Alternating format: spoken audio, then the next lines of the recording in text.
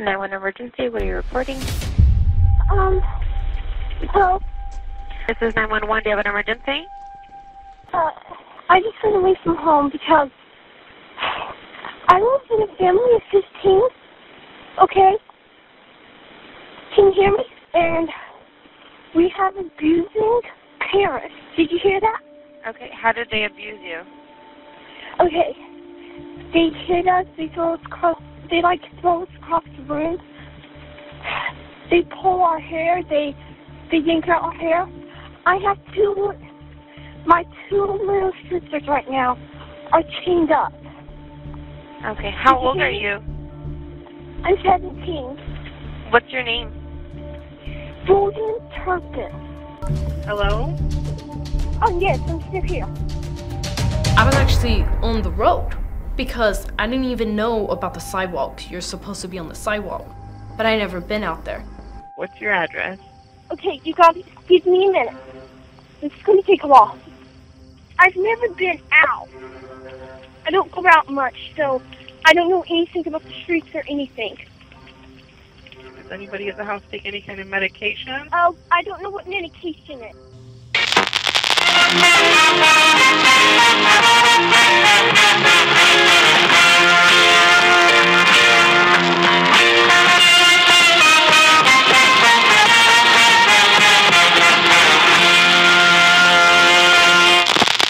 Jacob to America is presented by the good people at the Podbelly Network. My fellow Americans, we are fortunate to be alive.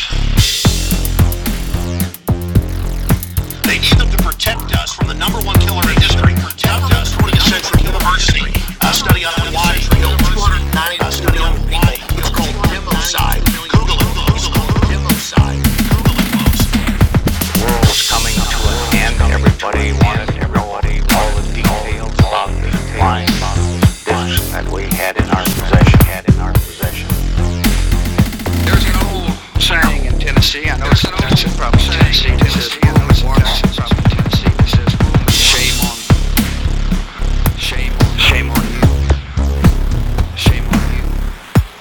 You fool me, we can't get fooled. You fool me, we can't get fooled again. All right, everybody. Welcome to episode 239 of the Art and Jacob Do America podcast. I'm your host, in the place to be, Mr. Jacob P. And sitting right across from me is the brown recluse, Mr. Art Trail. Art, say hello to the millions. And millions. What the fart is going on, America? Hope you guys are all doing well. Hope you guys are enjoying the holidays. It currently is December 5th, 2001, the year of our Lord. 2001? Or sorry, 2021. We're still mourning. We're still mourning fucking 9/11. We're still mourning the loss of Bam Margera. Yeah, 9/11 just happened. It's been wild. Guys, go to cavemancoffee.com. Check out their entire inventory. You know what? I probably need some Caveman coffee because I'm lacking the years. I lost about 20 years right now in my life. But guys, go to cavemancoffee.com. Check out their entire inventory. They got the coffee beans. They got the hibiscus tea. They have the cacao butter. They have it all. Sweatpants, hats. Christmas is coming up. Get it in now. Use promo code America at checkout to receive 15% off. Once you receive whatever product you just bought, let's just say you just bought straight up cacao butter. Oh, you know what? It's hot chocolate season, guys. Ooh, yeah. Add some of that cacao butter in there. But take a picture of yourself drinking the hot chocolate, drinking the nitro cold brews, drinking the hibiscus tea. Tag us, tag them, and that really goes a long way. Honestly, that's like 90% of the battle right there. Mm-hmm. Whenever anybody tags us in anything, I'm always surprised. Like everyone's doing their like year-end reviews of like their podcasts or like podcasts that they listen to, and I'm always like, "You guys listen to this?" Yeah, there's like people I didn't know listen to this, like put us out on there. And I was like, "Holy shit!" And like it's like their number 2 or number 1 podcast. I'm like, some girl was like, "It's like those. I listen to those other podcasts that are on that list." Yeah, and we're in the family of them. And yeah, shit, and I'm like, you listen. You think we're up there with them? Like, my God, some cases above them. Like, yeah, Jesus, like, dude, Herbert Christ. Like, dude, Diane Sawyer's podcast is like below us. You listen to you. It's like we're between Diane Sawyer's podcast and then like right below Heathcliff the Cat's podcast, which that's pretty cool that Heathcliff the Cat has his own podcast. I was surprised, but anyways, guys, just doing things like that goes a long way. That's a big part of like why there's a promo code. But yeah, we appreciate it. Go to kmancoffee.com. And speaking of sponsors, guys, make sure you check out our other sponsor, guys, sucreapparel.com or SKR Apparel, whatever you prefer. But go to sucreapparel.com. Check out all the great merchandise that the great and powerful Nicole Smith-Bosch has designed and put up there for your purchasing pleasure. If you want to see those designs in real life, IRL, hashtag IRL, go to our buddy Jesus Fuentes' Instagram at jfuent33, where he pretty much owns the entire collection that Nicole Smith-Bosch. He might have a little bit of a crush on her. I don't know. Maybe. Just put it out there. Hey, Valentine's season's coming up. Sparks are flying. Love is in the air. Let's make that happen. Patreons. Let's get Jesus a ticket to South Africa. Yeah. I don't think he can right now because there's a variant. Yeah, maybe don't. Yeah. Maybe let's actually not do that. Yeah, not yet. that sounds like the movie Outbreak, but with Jesus as the monkey. A gigantic Mexican monkey. Jesus, why are you dressed like a monkey? For the Patreons.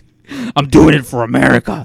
Oh my God, dude. A real patriot. If you want to be a real patriot, if you want to be a real American, like Hulk Hogan, like fucking Jesus Fuentes from the Words Are Hard podcast. Dude, they got shirts out. Go to Jesus's Instagram and he's got a link, I'm sure, probably. Yeah, he's got a pretty good fucking t-shirt. I'm kind of cool jealous. But yeah, go there, go to sucreapparel.com, find something you like, put it in your cart, and enter promo code Art and Jacob, and Nicole Smith-Bosch will give you 10% off your entire purchase. But Art, we are not here to talk about sexy, humongous Mexican monkeys. Art, what are we here to talk about today? We're here to talk about a topic that you brought. I was gonna try to mix the monkey thing with something. I was like, there's no way that's gonna be appropriate. Yeah. But that's why we're a number 2 podcast. We're not a number 1 podcast. Yeah, we're still above Diane Sawyer. So Heathcliff, we're coming after you. Heathcliff knows for sure. Terrorize the neighborhood. Heathcliff, you're Heathcliff. I know you're listening right now, Heathcliff. Heathcliff, you're the poor man's Garfield, all right? Let me put a pause on this real quick. Remember that video I sent you? I don't know, was it this morning or last night? Like, every day is exactly the same to me, like a Nine Inch Nails song. But fucking Alex Jones turned on fucking Donald Trump. Oh, yeah. It was fucking hilarious. Friend of the show, shout out Alex Jones. Most people talk shit about him.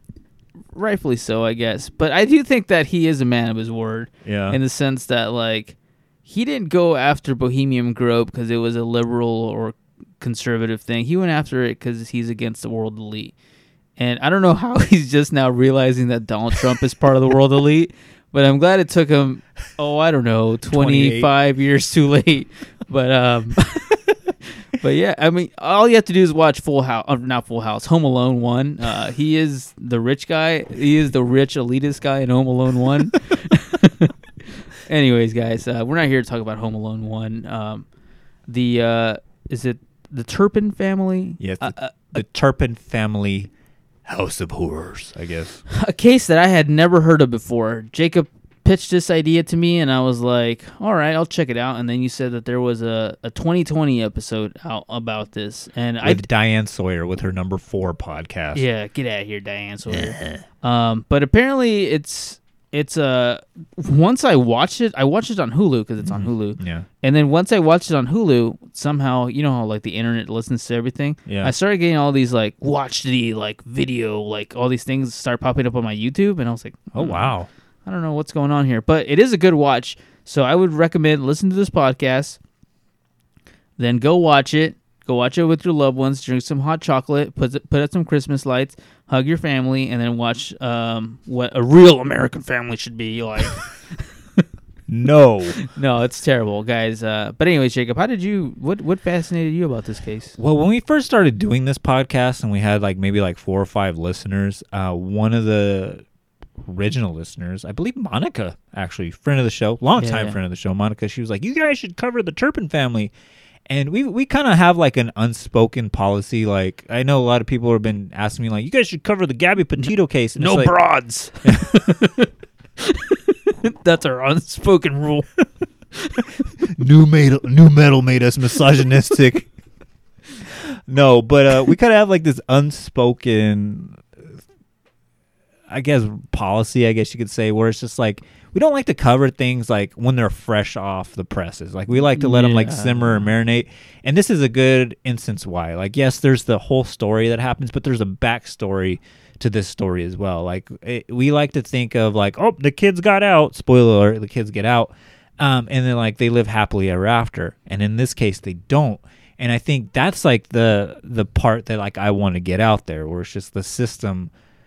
Not only did their parents fail them, but the system that was supposed to take care of them and watched after them failed them as well. Yeah, multiple systems failed them. Yeah. But yeah, I mean, I had never heard of this case up until like this week, and it's a good one. It's pretty wild. I was like, they don't talk that much about the brothers in this in the 2020, but I actually thought the brothers had like some like maybe. They also don't want to talk about it themselves, but they had some pretty sad stuff going on with the brothers. And I gotta say this too. I mean, the two girls that you'll see on that 2020 episode. I mean, brave, for retelling their story. Not only once to Diane Sawyer, but they're on Good Morning America. Week after that, because I guess it's blowing up on the internet or whatever. But retelling it on Good Morning America, and then like all these other news outlets, they want to like, so they're like rehashing this pain over and over again, and that's got to take some bravery, because like they went a whole lifetime of like pretty much being abused. And we'll get into like the ins and outs of what happened or whatever if you guys are just hearing about this for the first time as well. But I can see why, like when you go through the whole story or whatever, why somebody that wouldn't want to go on national television and keep rehashing their pain. I remember like I had a rough 2011, and the one thing that I always hated is just like when I would be having like a good day, and then all of a sudden, like, somebody would be like, hey, how's your mom? Hey, how's this? How are you dealing with this death? How are you dealing with that? And it's just like, oh, you keep reopening this fucking wound. Like, like I just want to watch wrestling and eat fucking chaparralo. Like stop opening this room. So it's like, shout out to fucking Jordan and Jennifer Turpin for having the bravery, I guess you could say, to giving us this story. It's good that they're, like, emotionally stable enough to, like, I'm sure they're still seeing a therapist for I hope for so. good reason. But is Jennifer the blonde-haired girl? No, she's the older one. Oh, she's the older one. Okay. Jordan, she's the one that escapes. She's the blonde. Okay. Yeah. She's the. I honestly, because my girlfriend, she put on the documentary, like unbeknownst to me, like, and I thought, like, literally, like, because Jacob, you're gonna want to watch this shit real quick. But like her life, like 180, like, because I literally thought like she was like that pop singer Dua Lipa, like I thought, or a reporter that looked like her, like she totally like changed her life around, kind of thing. Dua Lipa, I don't know who that is, but you probably heard her songs, but she's a dime piece. But anyways, very beautiful girl now.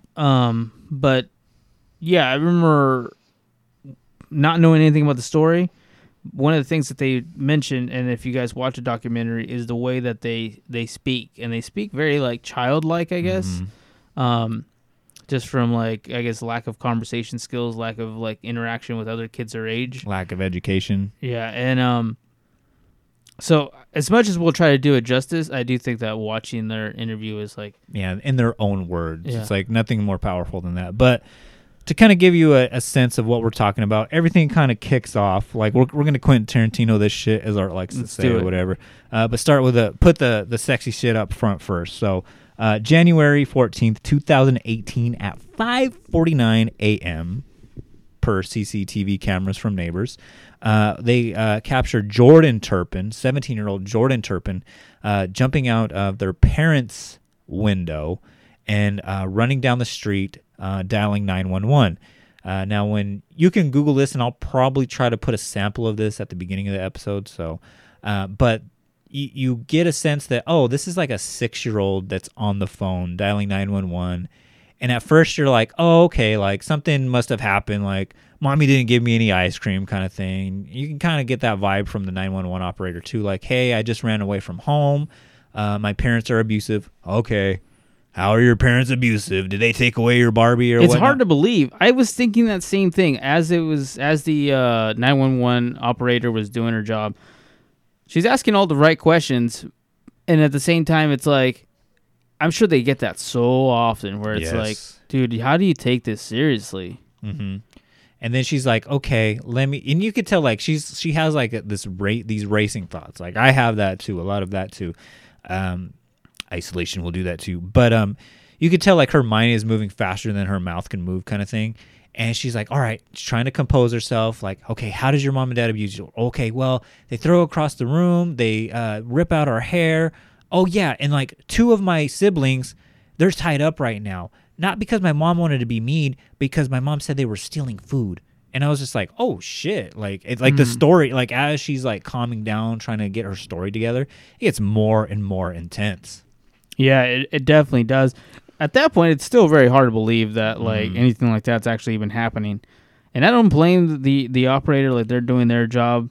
But man, that's by the way, the 2020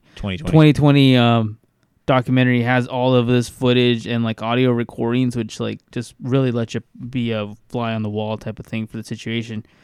But I mean, somehow and the fact that she's asking her for like, hey, where are you right now? Like, what are the cross streets? Are you on any kind of medication? And she's like, what's medication? Like, I don't know what that is. Like, she had never heard of that term before. She's like, I take like, I've taken things before, like, but like she has no idea what like she's talking about or anything like that. Yeah. Eventually getting a police officer out there, and the police officer kind of becomes part of the story himself. Do you have his name? I don't have his name. I forgot to write it down. I think his name was Kenny Rogers. Yeah. But he knew when to hold him. Yeah. So he goes out there and he does his own like little investigation, and I think this is the part where like, you know, everything goes up a notch. Like clearly he can see that something's wrong with her. She's not acting right. Probably. I think most people would jump to the conclusion that she's on drugs. Correct. Me too. She looks like she is on drugs. Like she's saying that she's 17, but she looks like maybe like a 14-year-old. She's skinny, bad health. Like it looks like one of our bums that we have here in Bakersfield. It's like all cracked out and whatnot. And not to say like she looked like shit, but I mean she looked in a bad spot, you know. And that would have been my first as a police officer. I would have been like, oh, okay, she's a drug addicted teen who ran away from home, kind of thing. And like he even says it too, like in the documentary. He's like, you know what? I thought this was just gonna be like an easy like, you know, I'm going to go, you know, pick up this girl, probably had a fight with her parents, and she ran away, and I'm just going to take her back and help reconcile the situation, and I'm going to go home. But he follows that line of questioning, and he's just like, oh, okay, yeah, so, you know, what's going on? You know, she tells him the story about, like, yeah, my parents do this. They choked me out. You know, they did this. They rip out our hair. They don't feed us. We live in filth. And he's like, well, do you have any proof of that? And I think that's always like the key. It's like, hey, well, do you have any proof of that? And she goes, yes, I do. And she goes to her phone and she starts showing him like all these pictures of like her siblings, her younger siblings being like tied up, like literally like shackled, you know, to their bed and put into cages and whatnot. And this is like where, like you said, it gets turned up a whole fucking notch. Yeah. And there's something like, I don't want to say like charming about that interaction.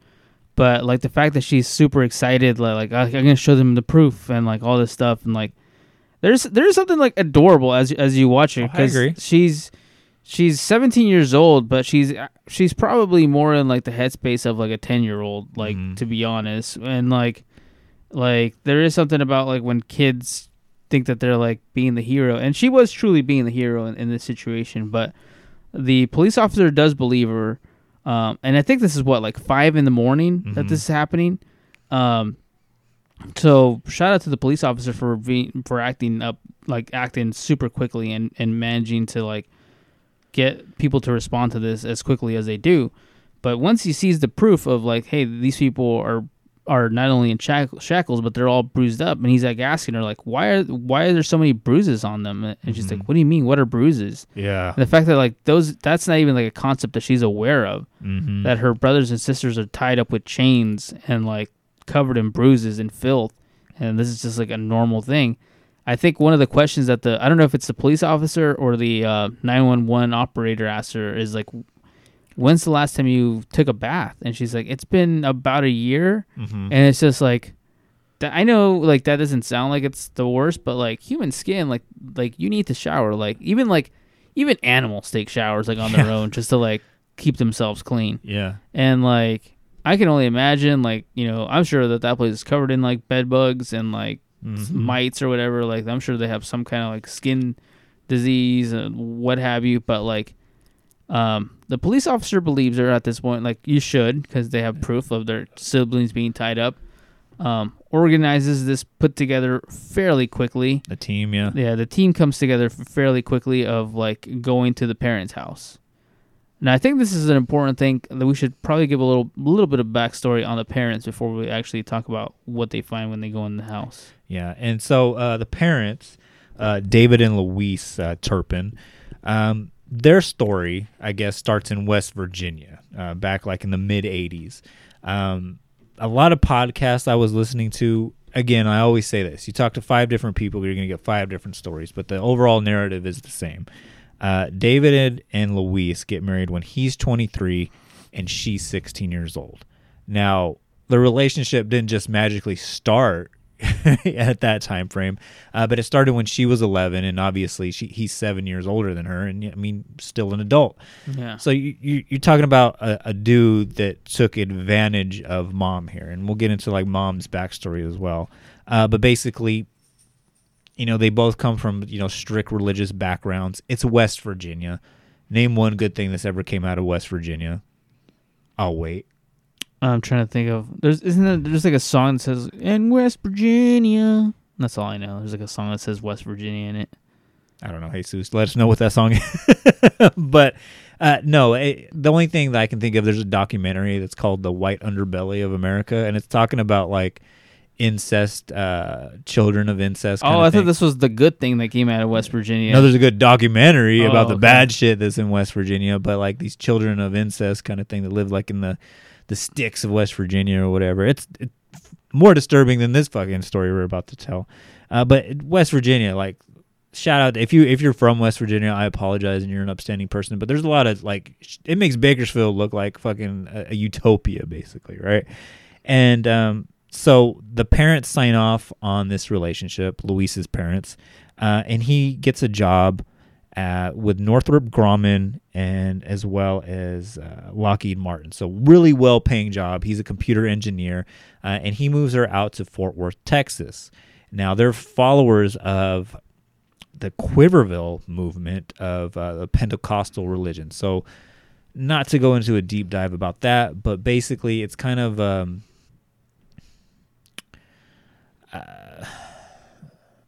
These are the people that don't wear short sleeve shirts. No, yeah, it's very archaic the way they interpret like their religion. I used to work at this place that had a bunch of them, a bunch of those like that, those people, and like they were fairly normal, but they had their like quirks about them, and like they didn't wear short sleeve shirts, like they weren't allowed to show their elbows. This is the girls that only wear skirts. If I'm correct, like you're not allowed to wear pants. No makeup. You can never cut your hair. They believed in no contraception, and the more kids that you produced, the better your chances of getting into heaven were. So it wasn't just about like, oh, I want to plan to have a big family because I like to have kids. It was just like, because I want to get into heaven, I got to have as many kids as possible, kind of thing. Damn, that's such a like. That seems super archaic. Yeah. Like.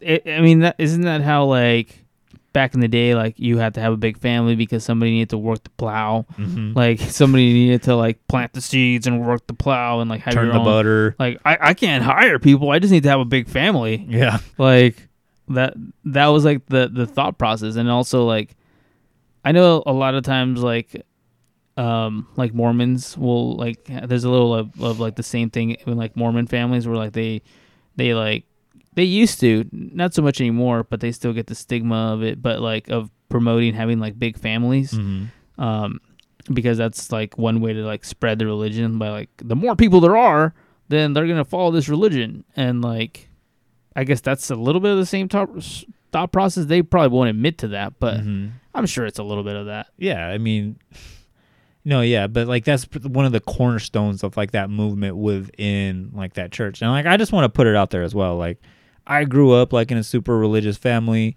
and there's always perversions of like what's actually in the Bible because people are going to read the Bible how they want it to fit their narrative. Obviously, you're dealing with a dude that's an obvious pedophile. Yeah, this and dude, abuser. this guy is the daughter swap guy. Yeah, like listen to the Patreon for that. That's a Patreon reference, but this guy is clearly the dude that Googles daughter swap stuff. So daughter swap porn on fucking Pornhub and shit. Yeah. But yeah, so he gets a job at these highfalutin places like Lockheed Martin and Northrop Grumman. Moves her from West Virginia to Fort Worth, Dallas, Texas area, and this is where they start having kids around 1990, and when they start to send their oldest child, Jennifer Turpin, to school, she's made fun of because she stinks. Her hair is, I guess, being put up not with like an actual hair tie or a rubber band, but like with a candy wrapper. Always has like tattered clothes, and it's just like always just in poor health. Is skinny. And the documentary on 2020 does an excellent job of showing this too, like where they got a hold of like one of her former classmates. And like, man, that kid that you were like making fun of in school, like she had to go home to like knowing, you know, what happened, you know, at the end of like this whole story. He went home to fucking squalor and starvation while you went home to like a nice bedtime story, you know, in a loving family and whatnot. But yeah, she was like made fun of like in school because she was super skinny, super dirty, just in poor health. But her dad's over here with this high paying job. And what was going on behind the scenes is like mom and dad, like they would, you know, take elaborate trips to Disneyland, to Las Vegas, New York. One podcast went super deep into like their story. Like, yeah, even though they followed this like super conservative like religion, like they were into like literal like wife swapping and swinging and shit. And one story is he drove her all the way to Oklahoma because he had this sex fantasy of being a cuck, watching another dude fuck his wife while he masturbated or whatever, right? That's another style of pornography that's like, who is into this stuff?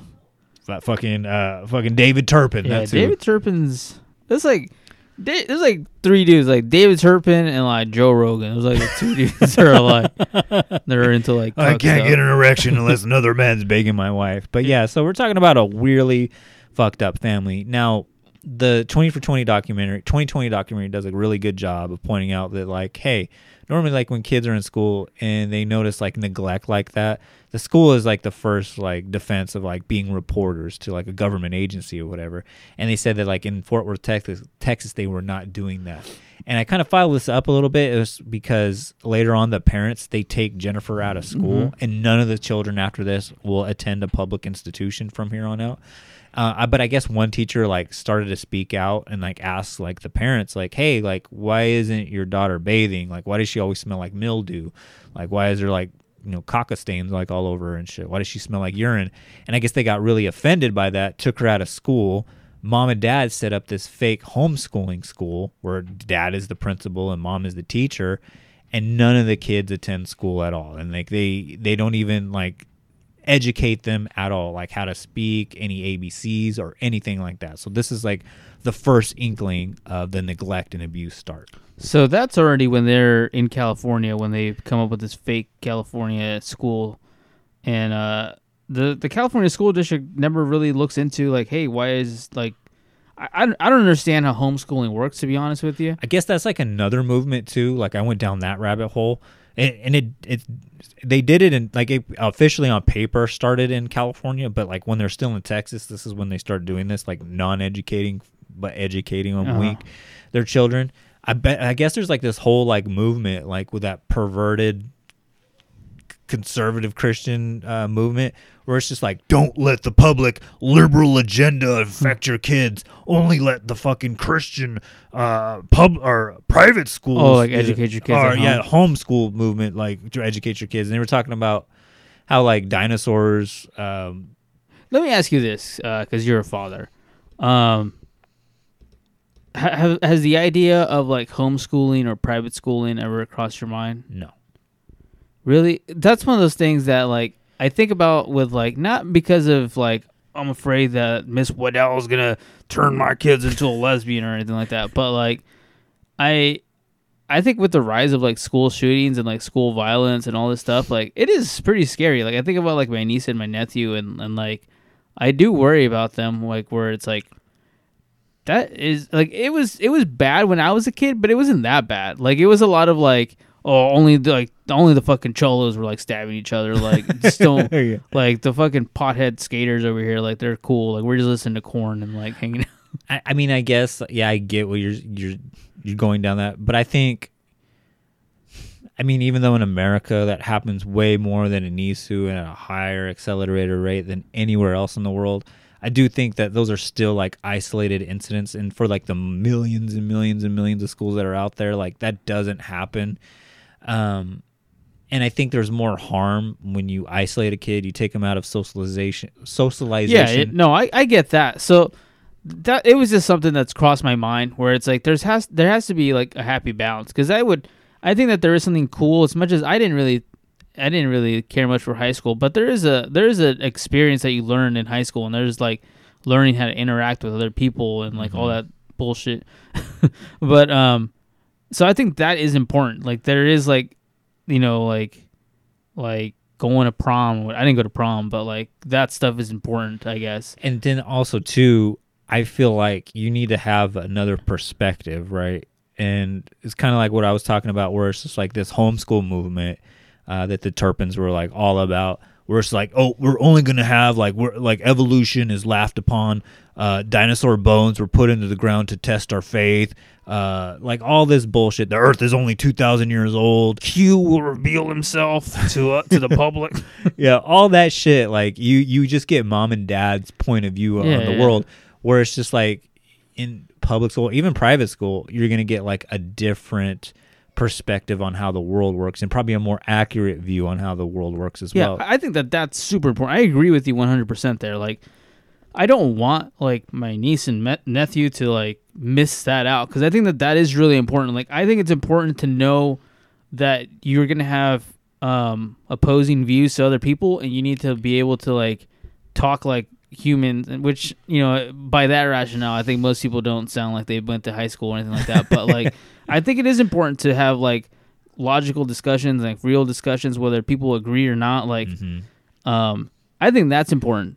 The whole like school violence thing, like, man, it just seems like it's terrifying. It went from like in '99, like Columbine happens, and that was like that was 9/11, like Columbine happening. Now it's like there's like a fucking Columbine every other weekend. It just happened, I think, in Wisconsin, right? Yeah. The only thing that slowed it down for like 2020 was fucking COVID. Like, if COVID did anything, it saved the lives of a bunch of teenagers. Teenagers were probably the only people that like benefited from COVID. Yeah, that was it. You got to stay home and like watch like Bang Bros or whatever. Like the Bang Bus. Dude, could you imagine? I kept thinking that, like, can you imagine like being like a senior in high school or whatever, and like you don't have to go to school. You could just like zoom in for like your 2 hours a day or whatever, and just send in your book report or whatever the fuck. Like, dude, I would not have survived that senior year. Like, I would have been on like Pornhub every other like that's like raging hormones, dude. You would have been fucking busting fucking baby powder out of your day. Dude, I'm glad that didn't happen, because I might have turned into like, well, let's Google poop stuff. Like I'm already tired of all this regular shit. Like David Turpin's fucking cuck porn. Well, David Turpin was on something here. Like, I don't know. I'm just thinking out loud. Sorry, I didn't mean to get too far off topic. No, I mean, you bring up a good point though. But anyways, they take out Jennifer as well as the remaining 13 children. They hold them back from that experience of public or even like a private school, like education with other children or whatever, right? So what they also do is they kind of go further down the spiral, where they purchase another property. I think it was in Rio Vista in 1999, where they go even further off the grid. So Fort Worth, Texas, that's probably like one of the LAs, like the LA or San Diego of Texas. So it's like a big city. And then they go rural to Rio Vista, and they buy a plot of land. And now there's the main house where mom and dad live at, but all 13 children, well, there's probably like 11 children at this point. 11 children like kind of like live like in that like old fucking trailer hitch kind of thing. And mom and dad, like I said, they're traveling the world. They're going to Vegas. They're going to Disneyland. And they were big Disneyland heads. Like, I guess they went 5 or 6 times a year. They're going to New York. He's watching his wife getting banged like in an Oklahoma City fucking hotel room that's shaped like a pyramid and whatnot. And all the while, they'll be like on these 1-2 week vacations and whatnot. All the while, their 11 children are living like in this trailer. Now, what they would say is Jordan later on would say that, mom would, drop off a week's worth of groceries that would maybe last like a day or two. But there was a lot of starvation that would happen in between where they would be on day 5, and they would be eating ketchup or mustard packages or ice just to fill their belly. Or then at the most extreme, when mom would forget to drop off the fucking groceries, they would eat dirt or grass. And I was just like, oh my God, dude, like that's fucking terrifying. And they're in the middle of nowhere, no fucking running water, no electricity. And later on, when the family moves to California in 2007, neighbors nearby, inspected the trailer and they found a bunch of like dead animals, fecal matter, sprayed all over the fucking, the walls and whatnot. And it was just a really bad place. It was like almost reminded me of like that Sofa King episode of Feral Children, where it's just they're just wild animals just living like in the middle of nowhere, Texas. Is that a real thing? A real occurrence? Feral children? Yeah. Huh, I didn't know that. I would assume that's a real thing, but I didn't know that was happening that often. Well, in 99 it was a real thing. Oh. So in 2007, they moved the kids 2007, that's when they were in the trailer or whatever. But in 2014, they moved to Paris, California, which is in like Riverside County. So just south of LA, north of Orange County, I want to say, or to the west just a little bit, or east of it, or whatnot. It's like by Riverside. Yeah. Dude, I used to know this girl that grew up in Riverside, and then she moved to Bakersfield, and she used to always brag about how she was from Riverside. And I was like, dude, Riverside is like the Oildale of LA. Like, it really is. It sucks. Like, Riverside sucks. But it's expensive. Yeah, it's like not even cool though. Like, it's like there's nothing cool about Riverside. I think there's like a few like cool venues to like see bands and like Verizon Wireless Amphitheater. Yeah, it's like, it's close to Disneyland, I guess. It's only 45 minutes away. Oh. Like, yeah, it sucks. Yeah, so they moved to this really nice. When you look at it too, like when you like see the fucking body camera footage of Jordan escaping and whatnot, it's a really nice area. You can tell like it was like new construction and whatnot, like those like ticky-tack houses. They all kind of look alike, but they're very nice. I guess dad like has like a brand new fucking convertible Mustang. Mom's like always going out like on shopping sprees. Like I said, she was a big Disney head, so she would buy those expensive ass fucking like Disney figurines. Well, she also had an addiction to buying like board games and things like that. Which she never let the kids open up. It was just like for her private collection to just have a bunch of like stacks and stacks of board games. Board games, clothes, children's clothing. Children's clothes that was never used. Mm-hmm. Yeah, still had the tags on it when they found it. Yeah, and then I guess what Jennifer Turpin, the oldest child, said like on the 2020 interview is that the children, again, were being starved. They would get one peanut butter sandwich a day. But mom and dad, like they would have this whole refrigerator, like stock full of like all the like most expensive foods. They would go out to eat all the time. And then Jennifer had to prepare it for mom and dad. Now, the reason that mom and dad were saying that they couldn't partake, the children couldn't partake in any of this is because it was getting too expensive to clothe and bathe and feed them, and that mom and dad, per what's in the Bible in Deuteronomy, like somewhere in Deuteronomy, that the parents had the right to do that. And if they wanted to, that they would be within their rights to even kill the children. So the children at this point, they have to sit all day. They can't stand up. They can't talk with each other.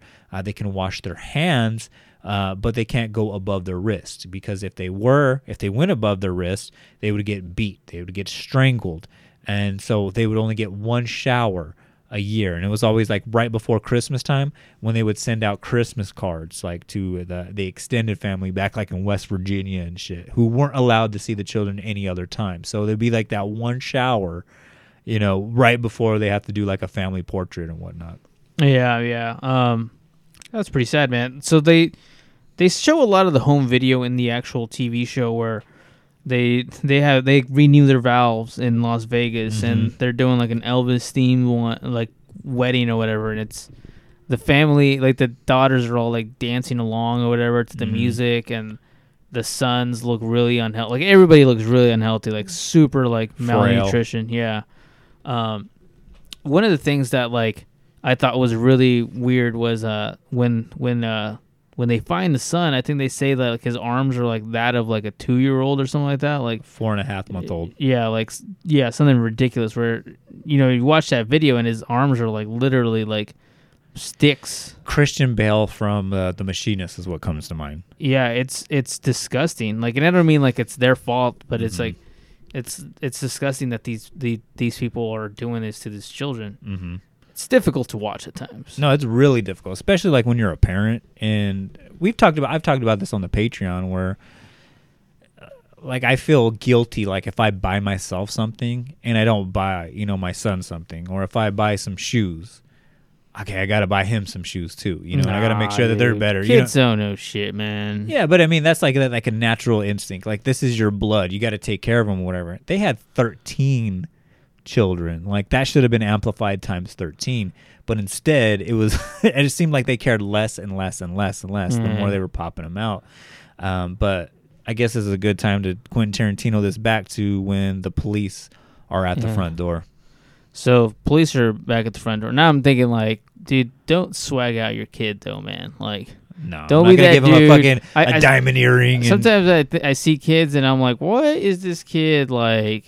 All swagged out, like he's about to like be one of those dudes that like picks up girls at the mall kind of thing. I see kids like that sometimes, and I'm like, I just want to kick them. Like I literally would just want to kick them, like kick, not hard. I don't want to like hurt them. I don't want to internally bruise them, but just kick them. Just like make sure that they fall. Yeah. Make sure they get some dirt on those. But knees. You want to make sure like he has enough clothing to last him a week and whatnot, right? And the way he goes through clothes, it's like I better buy some 24-month-old clothes. Got to go through like the best at what Target has to offer. That's what you were getting as a child, because you're gonna poop and like shit. This is gonna be covered in shit in a couple of hours. So no, you're not getting some new. I was gonna say Doc Martens. You can get some Doc Martens. That'd be pretty sick for a baby. Well, we can talk about this off air, but anyway, as proceed. Sorry. The police are at the door. They're not getting a response, but by law, they still have the right to investigate. So they do have the right to like kick down the door if they choose to. Probable cause, yes. Yeah. Anytime that there's a child in danger, there is probable cause, even if you have the slightest like inkling of a potential problem here. So they say that they knock on the door for about 2 minutes or so. There's no answer, and they were actually getting ready to like, let's just knock this shit down. Let's go. And then they open the door, and they're like totally startled. Seems like something like out of a movie almost, like the way like she pops out, like it's so like she's trying to be nice and she's like, oh, I apologize, like we're in the middle of a move and so there's boxes and stuff everywhere, and then like the dad's like all like a bad actor kind of thing, like, oh, is there something I can help you with, like with his like Prince Valiant fucking haircut and shit. Yeah, and that's another thing that's really important to talk about is their haircuts. Yeah. They both have terrible haircuts, especially the dad. Like the dad's haircut, and he has the same haircut from when he was a kid up until like when he's an adult. I hate that shit. And you gotta think of yourself, like, all right, imagine working with this dude, right? How come none of their coworkers are like, dude, this guy's fucking weird. He keeps showing up with that weird ass haircut. Like, I don't know what's going on here. I would have called the police months ago. Like, if I work with that dude, at least he has a fucking body dissolving in the bathtub. I mean, come on. Yeah, now. I would have been like, this guy. I would have just called the police and been like, this guy. Dude, you want to check his computer? I don't know what's on it, but I'm pretty sure there's this some... guy watches Daughter Swap, dude. Yeah. I saw you minimize Daughter Swap, and that's weird, dude. And your haircut. Yeah. So and you were listening to Wings of a Butterfly. So like that's 3 check marks against you. I'm pretty sure he's friends with Jared Fogle as well. Jared Fogle. Yeah, hey, shout out to Jared Fogle, man. Keep doing what you're doing. No, I'm just kidding. I think he died. I think he was killed in prison. Good. I think he was. But we'll cross that bridge later on. Halloween episode. Anyways, police go in there. They see, obviously, right away, it smells like shit. There's literally feces on the walls. There's dirt everywhere. Mm-hmm. Looks like there's just stacks and stacks of, like, the board games, everything. It smells super bad. It's a weird dichotomy. Like, it's all this expensive unopened shit, and then literally like shit piled up, like literal shit and like decaying food and maggots and stuff. Yeah, so as they're doing their investigation, they see that the kids are bruised up. They see the wrists. There's clear signs of chains. Like they look like they just took the chains off. Like they were just buying time to open the doors for the police to get all the kids off of the chains. They're looking for the chains. They don't see anywhere, and then they find out that they were hiding in a closet. They threw all the chains in a closet. Mm-hmm. So they're like, there's a little bit of like, well, there's a little bit of proof here because the kids are bruised. They look super scrawny. Something's going on here. Mm-hmm. But they don't have enough to like right away take them in. Then they realize, hey, there's another room behind this pile of shit. And once they clear that room out, they find that there's literally kids shackled to the bedpost. And at that point, they're like, all right, well, you guys are going to jail like right now. Like this is all the proof there is. There's no going back now. And I think it's important right here where they take the parents in, and I guess David Turpin is walking by the car that Jordan is in, the girl that escaped, and she starts freaking out in the car. And the police officer that was there with her was like, all right, calm down. They can't do anything to you. And they're like, no, you don't understand. Like, they have no problem with, killing me where I stand, even if you guys are right here in front of me. She was like, no, I promise you. There's like, 5, well-trained officers that are not going to let that happen, drives her away. But she was like that scared that her parents like were going to kill her on the spot. Like even, throughout the Diane Sawyer interview, there was just like the whole time that I was on 911, I was afraid my mom was behind me and she was going to choke me out and kill me right there. Or even like when, they were at the door, the police were at the door, that they were going to somehow manipulate the situation, and then I was going to have to go back in the house and they were going to kill me right after the fucking police left. And I was like, dude, that's a fucking scary place to be in right there. Mm-hmm. No, definitely. Like, this is the part where, like, they're showing, as you're watching the 2020 documentary or whatever, the 2020 television program, they show a lot of this stuff. They kind of blur out a lot of, like, the more, like, the poop. I guess you can't show poop on TV. Even on Hulu. It's like, dude, just show me the poop. I need to see what I'm into. I need to see this poop. Like, how do I know if I'm into poop or not until you show me the poop? So they show all the kids being shackled. This is kind of where they kind of do a little bit of a breakdown of where the girls are at that point in like their mental state, I guess. Mm-hmm. And they're clearly still suffering, but clearly the oldest girl and Jordan are both doing a lot better, which is good. Good for them. Yeah, But, like I said, Jordan, I mean, like I thought she was like Dua Lipa, or I thought she was actually one of the reporters that were going to be telling you the story. Like I didn't think like she was the victim. The same girl that you see like in the body cam footage like does not look like the same girl that was like in the interview, like girl being interviewed and whatnot. Like I was just like, holy shit, like that was total 180, total makeover and whatnot. Like I said, like very beautiful girl. And I'm not saying that like to sound like, hey girl, what's up? I'm gonna slide into your DMs on TikTok. But I'm just like saying like, oh wow, like where you came from to where you're at now is like totally 180 degree turn. But like, yeah, when they take the children in, they were in the hospital for all 13 of them were in the hospital for 13 weeks. Fucking the police officers thought all of the children were under the age of 18, whereas like 7 of them were over the age of 18, and there was somebody that was actually almost 30 years old, Jennifer. And when they were doing the physical examinations on them, they had heart problems. They had neuropathy, which means they had a bunch of nerve damage. They had so much like verbal and motor skills problems. Couldn't really walk. They've been shackled so long. It's basically like Beal, like how they just tie down Beal so it doesn't never grows muscle and just super soft. That's basically what's happening to them. They were becoming like human veal. Yeah. By the way, if you eat veal, you're a monster. Just want to say that. Like, just want to make sure that you know that you're a monster if you eat veal. I agree. But yeah, it was like so many fucking physical and mental problems. And Jennifer, the oldest, she at that point had gone through that fucking suffering for 29 years. Like I can only imagine. Dude, there's no coming back from that. Like 29 years, like that was just like like if that's all I knew my entire life, like there's no coming back.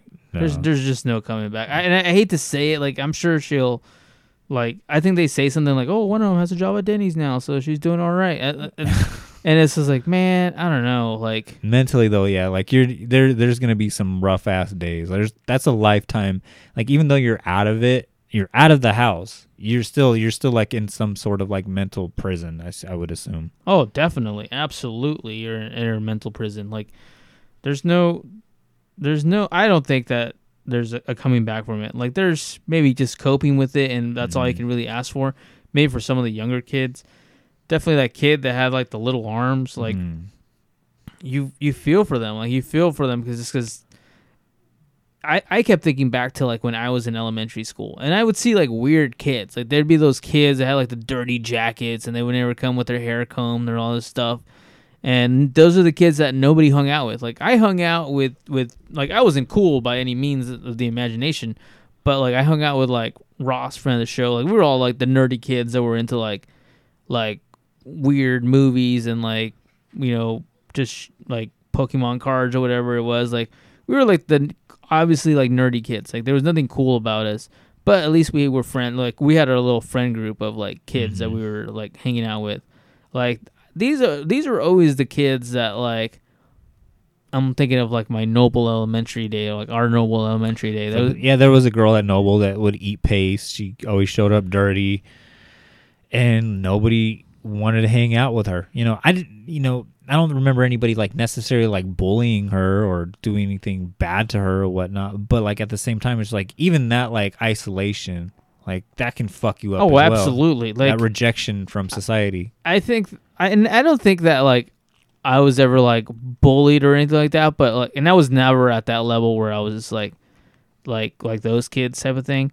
But, like, I feel like even then, like, kids were still mean to me, like, and so, like, I can only imagine, like, dude, if that was me, like, and I still had, like, friends, like, I still went to go, like, play, like, Nintendo 64 at Ross's house or whatever, like, these kids didn't have that, like, there was nothing like that, and, like, they had to eat ketchup and mustard and ice. Yeah, and, like, shit like that, like, whether kids like it or not, like, that shit will stick with you, and, like, fuck with those kids. And I'm sure like their childhood is probably like feels like a giant magnifying glass to like every instant, every bad thing that ever happened in their life is going to always constantly haunt them, and like they'll think back to those memories and probably like distrust of other humans and like just trouble interacting with other humans. Like it all, like I think a lot of like, and I think most scientists will agree that a child's development, is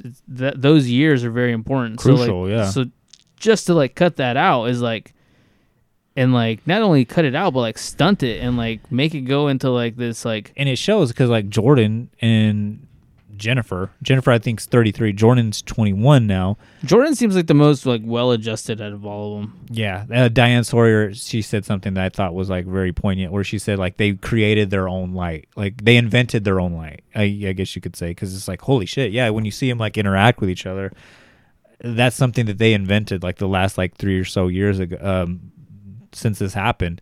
But one thing I think that's important, the plan to call 911, that how that all came together, that, the older children, they would get phones and then the mom would deactivate them, like when the mom and dad were home, but they would be active when mom and dad would be gone. So that way they can, have them do instructions or whatnot. But they actually, hid one phone. And Jordan, like, she would go on the internet and she would watch Justin Bieber videos. And, like, this is actually how she learned how to speak, how she, like, learned language, and actually learned that, like, oh, wow, there's a whole other world out there, like High School Musical. Like, kids are supposed to be happy. Kids are supposed to interact with other kids. There's this whole, like, social structure that that mom and dad do not let us have, kind of thing.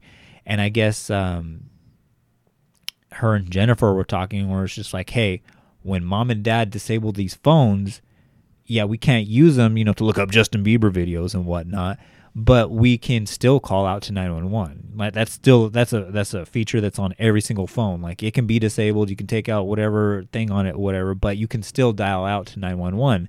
And they're like, but you also got to get pictures.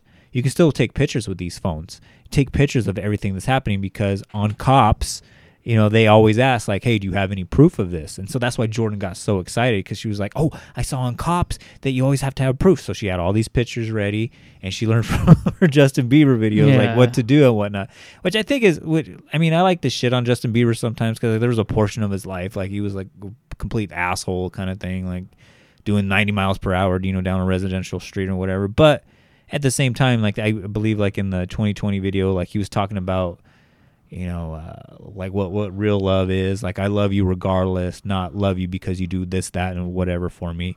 And I think like a young Jordan seeing that like provided like that light. I think that was important. Yeah, I mean, everybody is, everybody kind of finds their niche, and that Justin Bieber gave her, some hope, and that was crucial. Sometimes that's all people really need is like a ray of hope to like keep moving forward, and sometimes that's all it took. I mean, it could come in weird places, and sometimes Justin Bieber is, it really is. I mean, it happens in mysterious ways. God works in mysterious ways. That's true. But yeah, I mean, that's what motivated her to do these things. The other thing that there's I don't know if you're going to touch on it, but as the police investigation goes further and further into it, they had like a Barbie doll that had like a hidden camera in her in her esophagus or something like that. Like, which I don't understand how the parents didn't know there was a hidden camera in it, because I've seen the picture of the doll now, and it's like a giant fucking like big old camera, and it's like, dude, that's a big camera. Like, they're probably getting fucking sloppy though with it. Like, it's just like, what are they gonna do? Show the cops this? Like, they're never gonna see the cops. They're not allowed to leave the house. When are they gonna run into a police officer kind of thing? Yeah. And it's like, what? I also thought, like, when did Barbie think that was a good idea to put a camera in a child's toy? Like, it's kind of weird. It's That's weird some Jared Fogle shit right there. Oh, definitely. Like, it's like a pedophile's wet dream. Yeah. Webcam on a Barbie. It's like, let's not go down that road. So usually this is where the episode ends, and we're like saying, okay, all the children, they got out of this house, they get placed into foster homes, and they live a happily ever after life kind of thing. David and Louise Turpin, they don't even go to trial. They plead guilty, and they both get sentenced to life in prison with a possibility of parole within 25 years. And that's probably what the plea bargain was. It was just like, hey, we got 13 felony counts against you. Like, there's no, and we got mounting proof with this Barbie doll fucking video camera, this pedophile fucking Barbie video camera and shit. Like, there's no way like a trial jury isn't gonna convict you. Axel is gonna vote yes every single time. You're going to fucking jail kind of thing. So you will have the possibility of parole in 25 years. So that's probably what the plea was. But they get sentenced to life in prison. He's in Corcoran, I believe, and she's in Chowchilla, which another local connection there. Those are just like right up the street from us. But everyone, this is like I said, this is where the episode would probably end. We're like, yep, case closed, everything is all good. Jordan's on TikTok dancing and having nice hair now. But like I said at the beginning of this episode, there's a whole other part of this story where the system that was supposed to save these children failed them as well. Yeah, so I mean, this is the part where I was just looking up Diane Sawyer right now. Her name is Lila Diane Sawyer. Anyways, guys, this is the part where I don't have a lot of information. So, Jacob, you're going to have to fill me in on this. Because I thought, case closed, these kids are doing great. One of them has a job at Denny's. One of them is working at Starbucks. And they're paying their bills, kind of. So, good for them. So, in the Diane Sawyer thing, they show that once the children, age out of the system, start to, one by one turn 18, they're kind of just cut off from all resources, cut off from any, financial assistance, cut off from the foster care, and they're kind of like just dumped out into the streets. And this is where like social services in Riverside County is saying like, yo, we failed the Turpins. When this story first hit, like everybody across the nation and across the world was like donating to their causes, donating blankets, donating money. I think they had about $600,000 in donations that was put into, a county trust that, was supposed to provide for them, like after, they age out of foster care and whatnot. But the public guardian's office, the older son, I want to say, he was asking like for some kind of mode for transportation. Like he gets a job, like let's say like at Taco Bell or whatever. He doesn't have a car. He doesn't have any life skills. He doesn't know how to crosswalk works. He doesn't know how anything works or whatever, right? So he's like, hey, like, can I get like a bicycle at least, like a little like $120 bicycle from Kmart? Like, can I get that like out of the $600,000 that's there for me? And I guess they kept denying him like basic needs, like basic food needs, basic clothing needs. Some of the younger Turpin children that were under the age of 18, they were actually placed into a foster care home where the foster parents were actually arrested as well for, sexually and physically abusing the children, including some of the Turpins that were there. Jordan, I guess, too, like right before the Diane Sawyer interview, they had cut her off completely from any kind of assistance, any way to get like any medical help, any kind of food. Like she didn't know where her next meal was going to be from. And she was couch surfing, like going from friend's house to friend's house. So the system kind of failed them, but there was a system that was supposed to be in place that was to make sure that, even if you're 30 years old, like even now here in Kern County, there's all sorts of fucking county assistances there.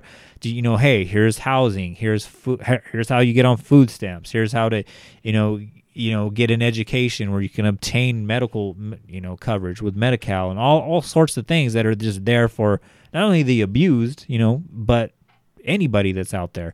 And not only that, but the system that was placed in there with a $600,000 trust was supposed to take care of all of their needs. And as well as there was a person with the Public Guardian's Office, Vanessa Espinoza, that was supposed to teach all these children how to survive out in the real world. Like I said, how to use a crosswalk, how to pay a bill, how to write a check, like anything that we take for granted, how to turn on a light, how to change a light bulb, how to do all this. Like she was assigned with a task to help these children with it. And the oldest son was like, I would ask her for help and she would like stiff arm me and tell me like, hey, just go Google it. And I was going to say, what's she going to say? Google it? Yeah, this is exactly verbatim what she told him. He's like, hey, what's Google? I don't even know. Hey, what are you going to do? Stab me? But I guess like she was too caught up with her side hustle. Yeah. Becoming like a real estate agent. Oh, man. That she kind of like just neglected those children as well. So again, a system that was supposed to protect them. You have the youngest children being, physically abused by a whole other family, and then the system kind of just, leaving them to their own devices, if you will, kind of figure out the world like sink or swim. And I believe one of the children actually were placed like into like a really like hood ass like Compton area where they actually got like physically assaulted like by a gang member or some shit. I don't doubt it. Like, one of the sad things that crossed my mind when I was watching this, I think Jordan says, like, oh, the nightmare's over. Like, every day is good that we don't have to be in that hellhole or something like that. And all I could think of, and not to be all morbid about it, but I was like, trust me, kid, it can always get worse. Yeah. And, like, I didn't know that about this. I didn't know that the kids were all, like, couch surfing in the ghetto and like all this stuff. Like one of them's a Crip now, and like like I didn't know that about them. But that sucks. Like that really, really sucks. Like that is the system failing them, and possibly the court system in general like failing them. Like that I'm sure a lot of them were just viewed as adults, even though they had no adult like training in their life. Then I think she was 29 years old, the oldest one, when she was like set free. But again, like. It's just like almost like a captive animal like that's in the zoo that was born in the zoo, raised in the zoo, and then all of a sudden like you release them out into the Serengeti. Like that fucking the wilderness is gonna fucking take them like within seconds. Yeah, kind of thing. It's like that's what it reminded me of. Yeah, absolutely. Like, man, I feel really bad for these kids now. Yeah. Should we reach out to them, make them Patreons for free or something? Yeah, give them free bonus episodes. Here's an episode where we make fun of your dad for looking at wife swap fucking or sister swap. Here's a mini Chargers football. I'm sure this will mean a lot to you one day. Yeah, but I think it's important. I know you said on last week's Patreon that it's always rough to cover like child abuse. Yeah. Topics and whatnot. And I, as a parent now, it gets even harder to cover those. You even walked out of the R. Kelly episode that we did. I just don't like it when, like, not that this is okay. I think whenever there's a sexual crime, and there was some sexual crime here too. Yeah. The mom was like, I think, sexually abused, and I think one of the kids was also sexually abused. Mm-hmm. Oh yeah, that's one thing too with the mom, where the sister, like after all this popped off, like she was saying like, how, everyone kept asking questions, how can you do this to your own children? Like, never mind the dad, he's an abuser, he's a pedophile, he's an asshole, whatever. He's a servant of Satan, or whatever, right? He probably listened to Kiss as a child. Yeah. But like the mom, like how your maternal instincts, how did that get skewed? And I guess like as a child, her mother would, for lack of a better term, pimp her out to her own grandfather, where the grandfather would give her money if she could have sex with the daughters. And that abuse kept happening up until she met David when she was 11. So she left one abuser's hand and went right into another. So, I mean, in a way, she's kind of a victim as well. But it's like, it doesn't excuse that behavior. Yeah, no, it doesn't excuse it. But, I mean, this all just, it's gross. The whole thing is gross. Like, I don't want to say that she's off the hook or anything like that, but you do feel bad for her. Like, you see that so much. Like, it's all just a cycle of like, and these kids, there might still, like, their story's not done yet. We don't know if they're gonna turn into the next Hitler or whatever. Like they might just be reading some conservative propaganda right now. I was like, man, this wouldn't happen to me if like black people weren't allowed to vote, and now I'm gonna go blow up the fucking churro stands over here. Possible, yeah. We don't know that about them. I feel really bad for them because I feel like that is the system failing kids. The school system in California never investigating these people. The neighbors never really like wondering why this house full of kids only comes out once a year. The coworkers going like, hey, how come we never see like not only is the dad weird, I feel like the coworkers of the dad should have like brought something up, like, and I'm not saying like I'm a very private person at work. I don't talk about like my own family or anything like that. But there are red flags that there's those people that you just know. Like, you remember that dude James that we used to work with, the backroom James or whatever. Like, if you told me like that guy had like somebody tied up in their basement, like I wouldn't bat an eye. I'd be like, yep, that I should have seen it coming, James. The Damien story deserves its own Patreon. Damien was just mentally delayed, though. I feel like, but there's something happened there, like something at childhood delayed it, where it's like, yeah. But and then not to bring up the whole guns thing, but like, I don't know if we can both agree, but I'm pretty sure we can both agree that Damien had some kind of like mental delay going on there. Like, if he was a guitar pedal, he'd definitely have some delay. But yes. But he owned a shitload of guns, and that's terrifying that's out there in the world. That dude owns a lot of guns. I'm trying to get our boy Mike's fingerprints on. Yeah, that too. I remember. Like I was like, I'm not gonna touch it just because I'm not gonna put my fingerprints on some other person's gun. And then I think after that, like I literally just started walking out. I think everyone followed, but I was like, I'm done with this. This is not happening tonight. This is how bad things happen. Yeah. I was literally telling one of my other coworkers about the time that Mike was trying to set him up on a date with like this other lady that worked there, and Damien seemed really old, and we were like early 20s. I think I was maybe like 20 years old at the time. He was pushing 40, yeah. Yeah, and so like to me that just seemed like he was old. So like I think once you cross like 30, or everyone from 30 to 90, you're all the same age kind of thing, especially when you're 20 years old. But I remember thinking like Mike was setting him up with this lady, and she was probably like in her 60s, and he was like, she's old enough to be my mother. And I remember Mike's response going, she's got experience though. And like I was like, man, that guy's slick, man. Yeah, I gotta have Mike on here. But the reason why I wanted to bring these topics up is because they deserve light. Like these cases like this happen every fucking day.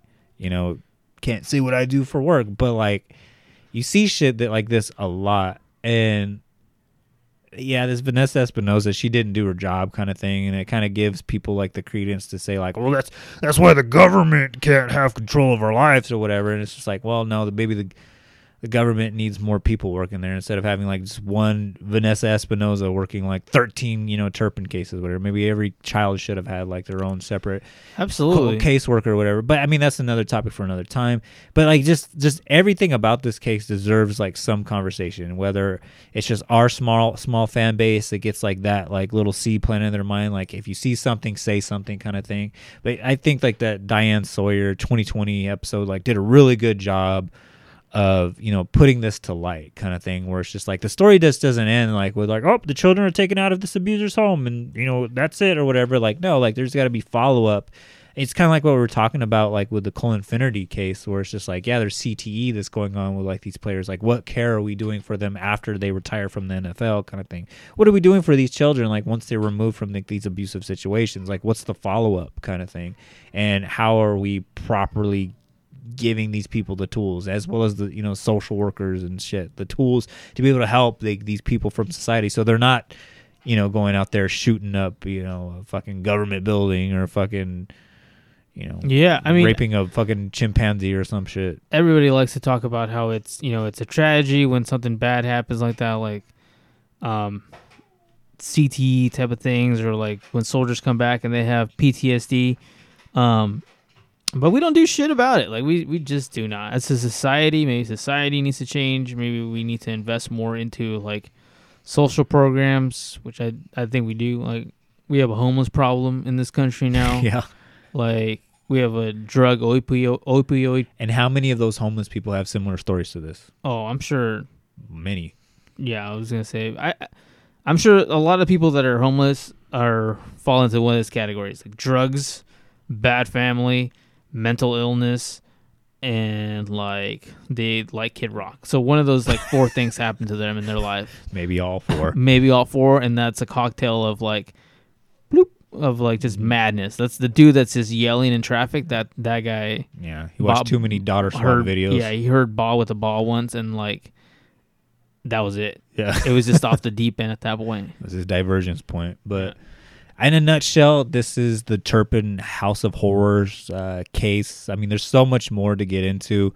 Again, I really advise watching the 2020 episode that's on Hulu, as well as there's 60 Minutes Australia. It seems like the 60 Minutes Australia is like has a better fucking pulse on like good stories than the actual 60 Minutes America fucking program.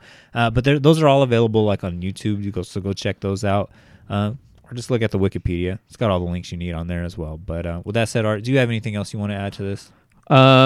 Just tell your mommy you boo with 2 shall lives with Jackman, shall lives with Warren. Please do not spade or neuter your children. That's all I got. Yeah. So with that said, guys, if you want to continue the conversation with us, guys, head on over to all of the social medias at Art and Jacob Do America. Except for Twitter, we are at Art and Jacob Do A1. Join the Facebook group, where I'm sure we'll probably get fucking a bunch of news feeds like shared with us now that the government is listening and they know that you are curious about the Turpin case or whatever. So share all those articles in the Facebook group. If you want to support us in any kind of way, head on over to the Patreon, where we made a lot of jokes that came from the previous Patreon this week. This is a good Patreon. If you're going to start with this Patreon. Yeah, Patreon 78, I want to say it is, or 79, somewhere around there. But head on over to the Patreon, patreon.com/ArtandJacobDoAmerica.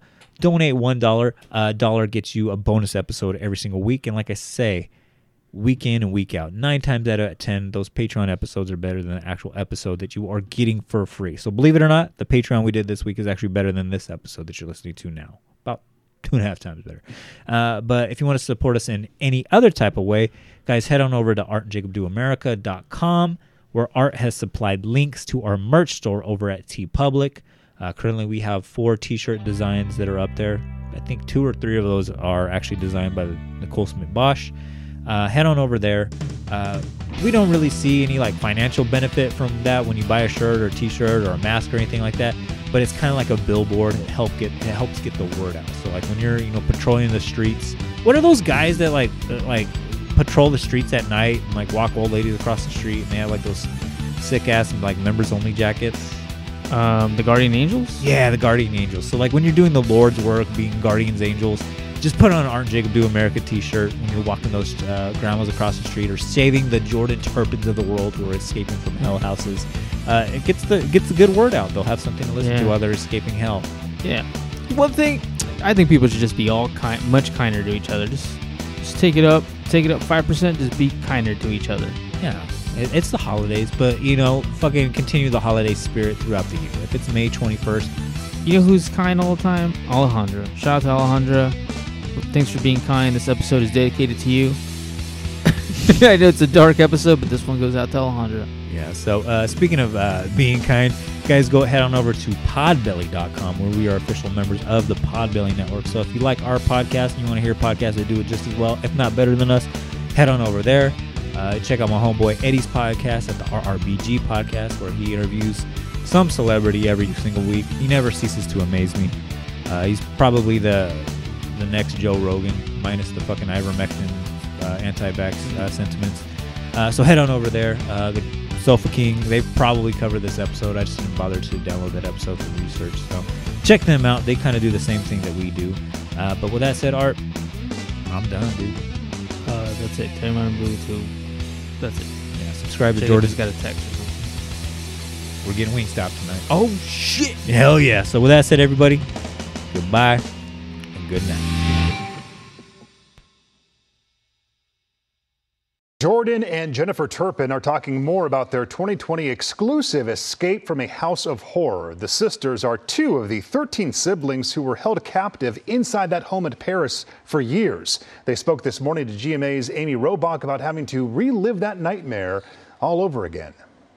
It was really hard for me to watch it, but I'm just glad that it's out there so people can see it and they can hopefully it makes a good difference and we can make a change and people know that they have a voice and they can speak up if something's not right. It was very emotional, brought back all the emotions. And when I saw the video cam, that was the first time me seeing that footage. I mean, of course I lived it, but still the actual footage. And it was like, wow. Like, I'm so glad we got out of there. Okay, thank you. We're here to help you, okay? The body cam footage. Jordan, when you first met that officer, when you were brave and you ran out of that house and you could see you getting out of that window and running and making that phone call, is that the first time you saw the footage of yourself? That's the first time I saw any of those footage films, and it was just like, I don't know, like I was just like, wow, I didn't even know I ran that fast. Hi, what's going on? Okay. When I listened to the phone call and I saw the footage, I just couldn't like stop crying because I kind of felt like I was in the moment again. And that's like something that's never going to leave you. Like you're always going to remember that. That's like, it was so terrifying. With everything she endured, Jordan Turpin saying once again it was pop star Justin Bieber who gave her that window to the outside world. And have you thought about what you would say to Justin Bieber if you ever got to meet him? I think I would probably cry. I don't know what I would say. I want to just thank him for being like, he made a big difference. No one can do it better like this, that, and this, and it's like that, and like this, and like that, and it's like this. Then who gives a fuck about those? So just chill till the next episode.